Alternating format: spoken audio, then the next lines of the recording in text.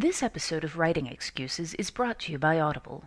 Visit audiblepodcast.com/excuse to start your free trial membership. Season 9, Episode 43.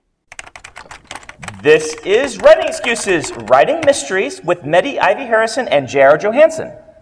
15 minutes long because you're in a hurry. And we're not that smart. I'm Brandon. I'm Dan. I'm Mary. And we have two guest stars this time. We have Mehdi Ivy Harrison, who's been on the cast many times. Say hi. Hello. And we have J.R. Johansson joining us for the first time. Hi. So, tell us what you guys write to give us a quick recap of what you've been doing.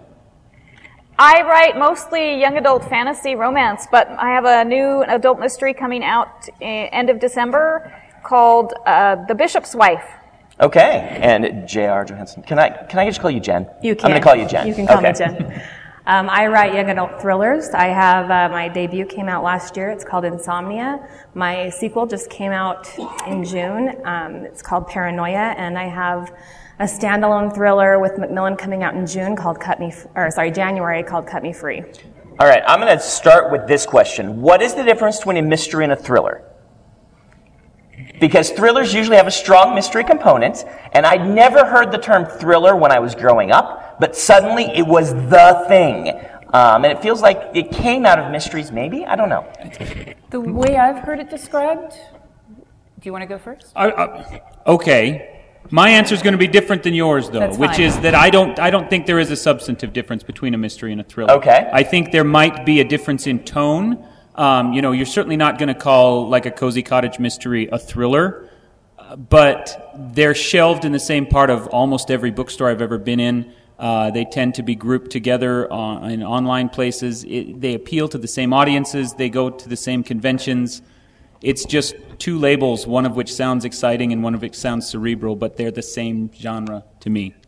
So do you think what happened is that mystery became associated with the kind of cozy, which is the subset of mystery? They call them cozies because you curl up by the fire and you read this mystery about a detective who's, because it became associated kind of with the Agatha Christie style of mystery, everyone thought that was a mystery? Mystery kind of became associated with the Masterpiece Theater kind of BBC, Hercule Poirot kind of stuff. What I was told was that it had a lot to do with pacing and revelation of clues, and that in a thriller, you build suspense by letting the audience be one step ahead, just a fraction of a moment ahead of your hero, so that they know something is about to go wrong.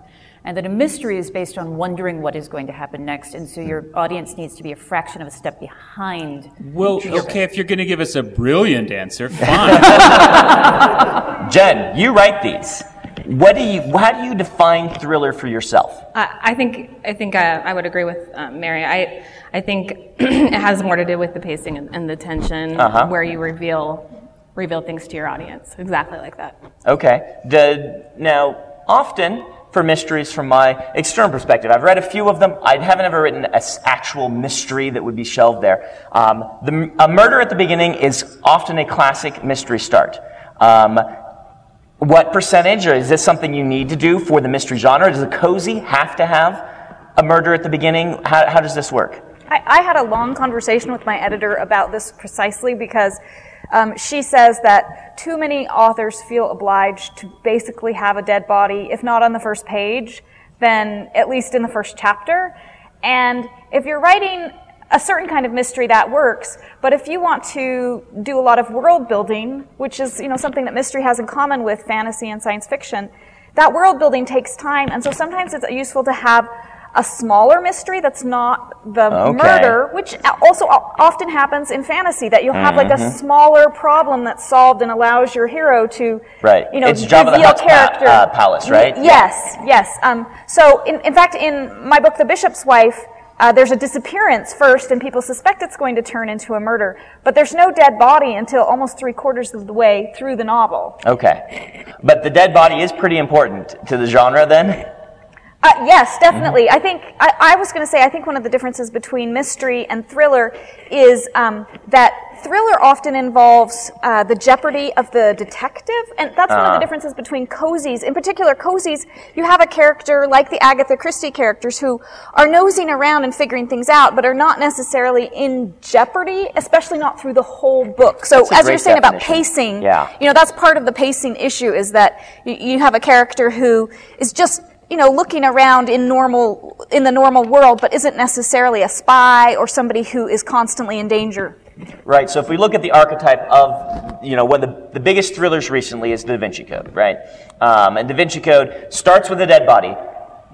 Investigator is brought in, and within the first few scenes of being there to investigate the murder, someone starts trying to kill him, and he has to go on the run from murderers, where he finds out he's wrapped up in this whole thing. That's kind of the quintessential thriller archetype. And then the mystery, the cozy, is there's been a baffling mystery, and Hercule Poirot is called in to figure it out because no one else is smart enough to figure out who killed this person. Are there other subgenres within the mystery genre? There's one called, I think, a closed room mystery, which is the story where you can't figure out how somebody got in the room to do the murder. And there's another one where I'm trying to remember the specific term for it, but it's a mystery in which all of the clues that you would need to solve the crime are revealed on the page, rather than sometimes you'll have a mystery where the detective's either holding back information or doesn't in fact have the information until the climactic moment. That's different than a mystery where the audience is invited to participate in trying to solve the crime, and then you have an obligation as a writer to make sure that you give all of the information to the reader. Even you can, try to make it tricky for them to figure out what matters and what doesn't. But it's I think maybe called fair play, where you have to make sure that the audience has the information. Great. So the puzzle aspect is a very big deal. The idea that this is in a mystery book, you are presenting a puzzle to the reader, to one extent or another. And the fun of reading the book is figuring out how the puzzle comes together. And perhaps the definition between the different subgenres of the mystery genre is, how is that puzzle presented? Like, as we said, with the thriller, the puzzle is, this mortal danger element is keeping us kind of focused on that. Snap, snap, snap, snap. Where the cozy, it's, here's this mystery. Can you figure it out? Our detective is smart enough to have figured it out on page 1 sometimes in some of these. Can you figure it out? Well, I think it's interesting to look at stuff like the modern Sherlock Holmes, both series, BBC and America's, which have kind of taken this classic mystery character and put him into much more thriller-oriented stories. Yeah. Sherlock Holmes, as modernly portrayed, even in the movies, he's in constant danger. Yep. And there's all of these other things. So I wonder if that's just a sign that tastes are different, or if studios assume tastes are different. In books, mysteries are still going strong. And in the original Sherlock Holmes, I will say, he was in danger a surprising amount of the time for the era that he was written. It's not always, but once in a while he'll say, you better bring your trusty gun along, Watson, because this one's... and so even then, there was tension at the end. That's for true. Sherlock Holmes a lot of time. But the difference, I think, in the thriller is this sort of page, probably 3, you're going to have your protagonist in danger. Everybody in your crew identifies as either Big Mac Burger, McNuggets, or McCrispy Sandwich. But you're the Filet-O-Fish Sandwich all day. That crispy fish, that savory tartar sauce, that melty cheese, that pillowy bun. Yeah, you get it.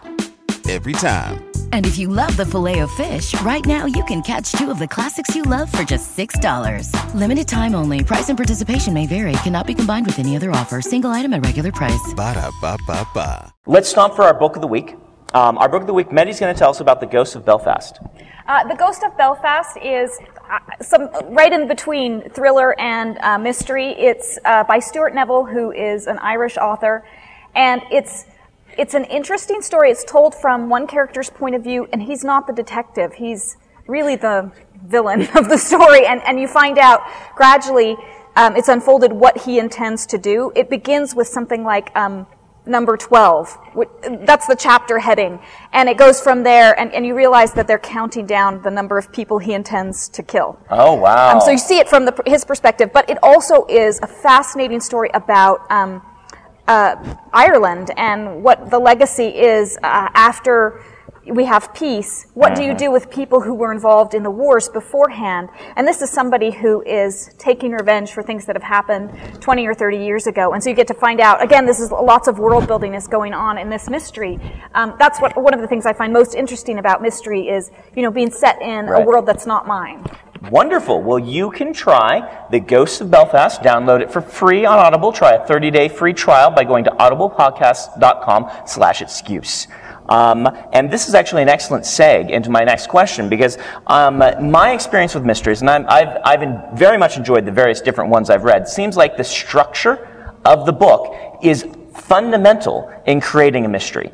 Whereas sometimes, like, a fantasy, the structure doesn't need to be, you need to be quite in the forefront as it does here, where you're talking about this thing where it's like the countdown, or the structure of, for instance, I was thinking of, there are some mysteries where on page 1 they reveal how the criminal did it, and the rest of the book is the detective and the criminal playing cat and mouse as the detective tries to figure out what you already know. That's a fascinating structure for a story, and it seems like the mysteries often play with structure.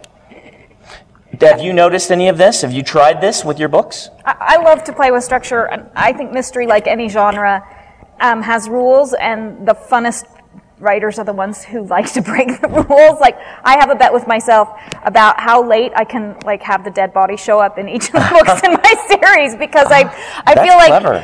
Readers expect a dead body, and I think it's interesting it's an interesting challenge as a writer to get readers to keep turning pages, like in a book that's supposedly a mystery, and still not have a dead body. I hope in their heads they're saying, "Wow, this is such an interesting mystery, but there's still no dead body. When is the dead body going to come?" Eventually, I'm going to write one where the dead body's on the last page. And how do you handle it, Jen? I think as with anything with writing, you have to know the rules and then break them. And I think, I think structure, as far as mystery, it is as important as any other genre. I think, where the dead body is. With Insomnia, there is a dead body in the first chapter, but it's in a dream, so it's kind of it's a memory, and he's witnessing somebody else's memory of killing someone. So he knows someone killed someone, and there's really nothing he can do about it. And it really doesn't play into the plot a whole lot other than that. So it's just kind of more revelatory of his situation than anything else. So there's a lot of different ways that you can play with it, to use the dead body in different ways, to reveal different mysteries than what you might normally expect the dead body to reveal, and set a different path than you might normally expect your main character to be on. Okay, so Jen, I'm really excited to have you on this podcast, because I have read your book and loved it.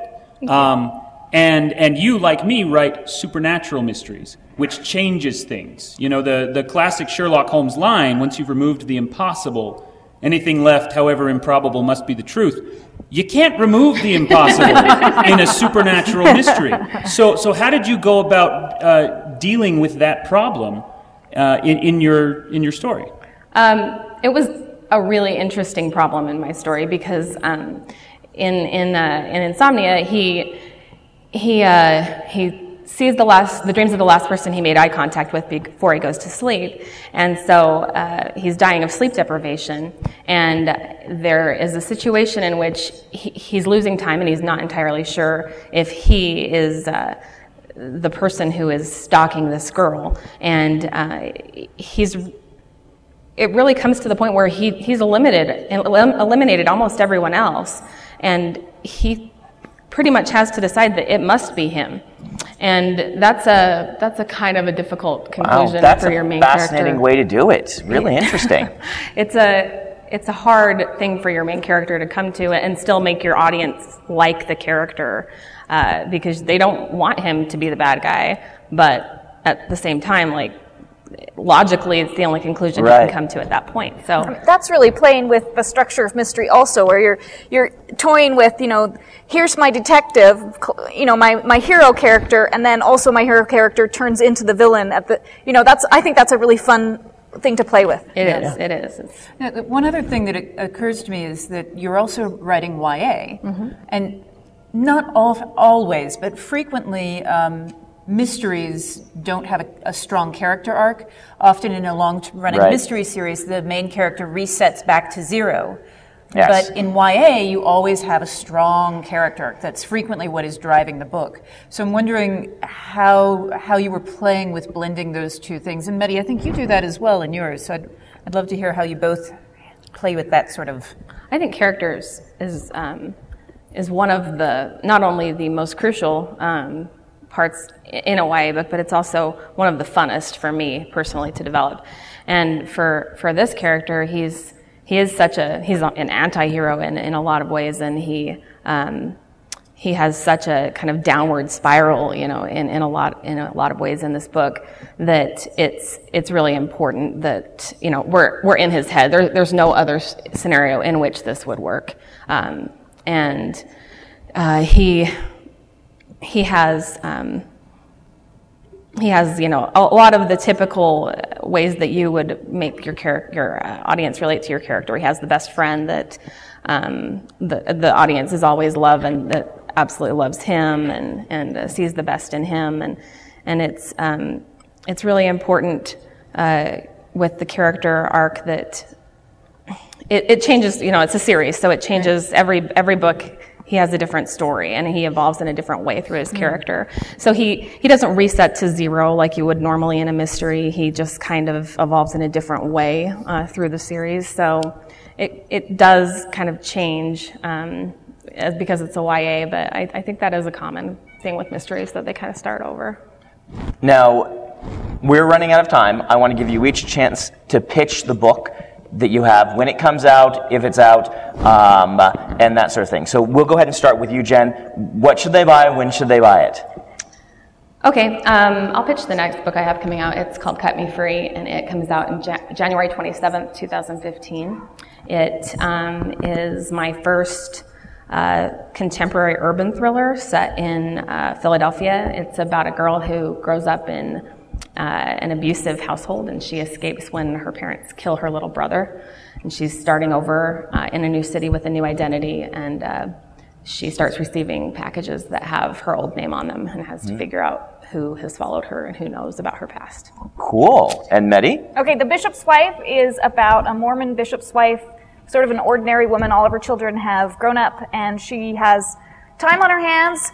So when a young woman in her ward disappears, under mysterious circumstances, sort of in the middle of the night in December, she ends up deciding that the husband, this young woman's husband, has killed her, and she's determined to investigate. So she brings cinnamon rolls and brownies over to the husband's house, offers to babysit his daughter, and then while he's gone, she rummages through their entire house to find out clues about where this woman is.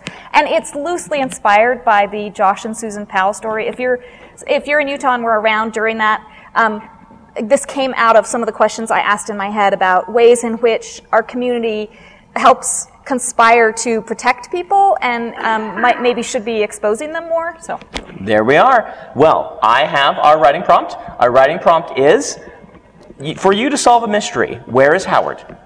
Howard was not on this podcast. Why? Where? What happened to Howard? Write that story. This has been Writing Excuses. You're out of excuses. Now go write. If you aren't familiar with Locus Magazine, they're a long-standing and respected website, magazine archive, and resource for science fiction, fantasy, and horror. Basically, they're the industry magazine for our genre. They also run the annual Locus Awards, a top-tier award that recognizes new, diverse, and excellent voices in speculative fiction. They tell the storyteller's stories through author interviews, book reviews, curated reading lists, international industry news, obituaries, and more. Locus has meant a lot to me, both personally and professionally. In my career, I've been interviewed by them, and I've also turned to them as a source of understanding who is involved in the industry. Locus is holding their annual fundraising drive to keep their doors open, lights on, and future bright.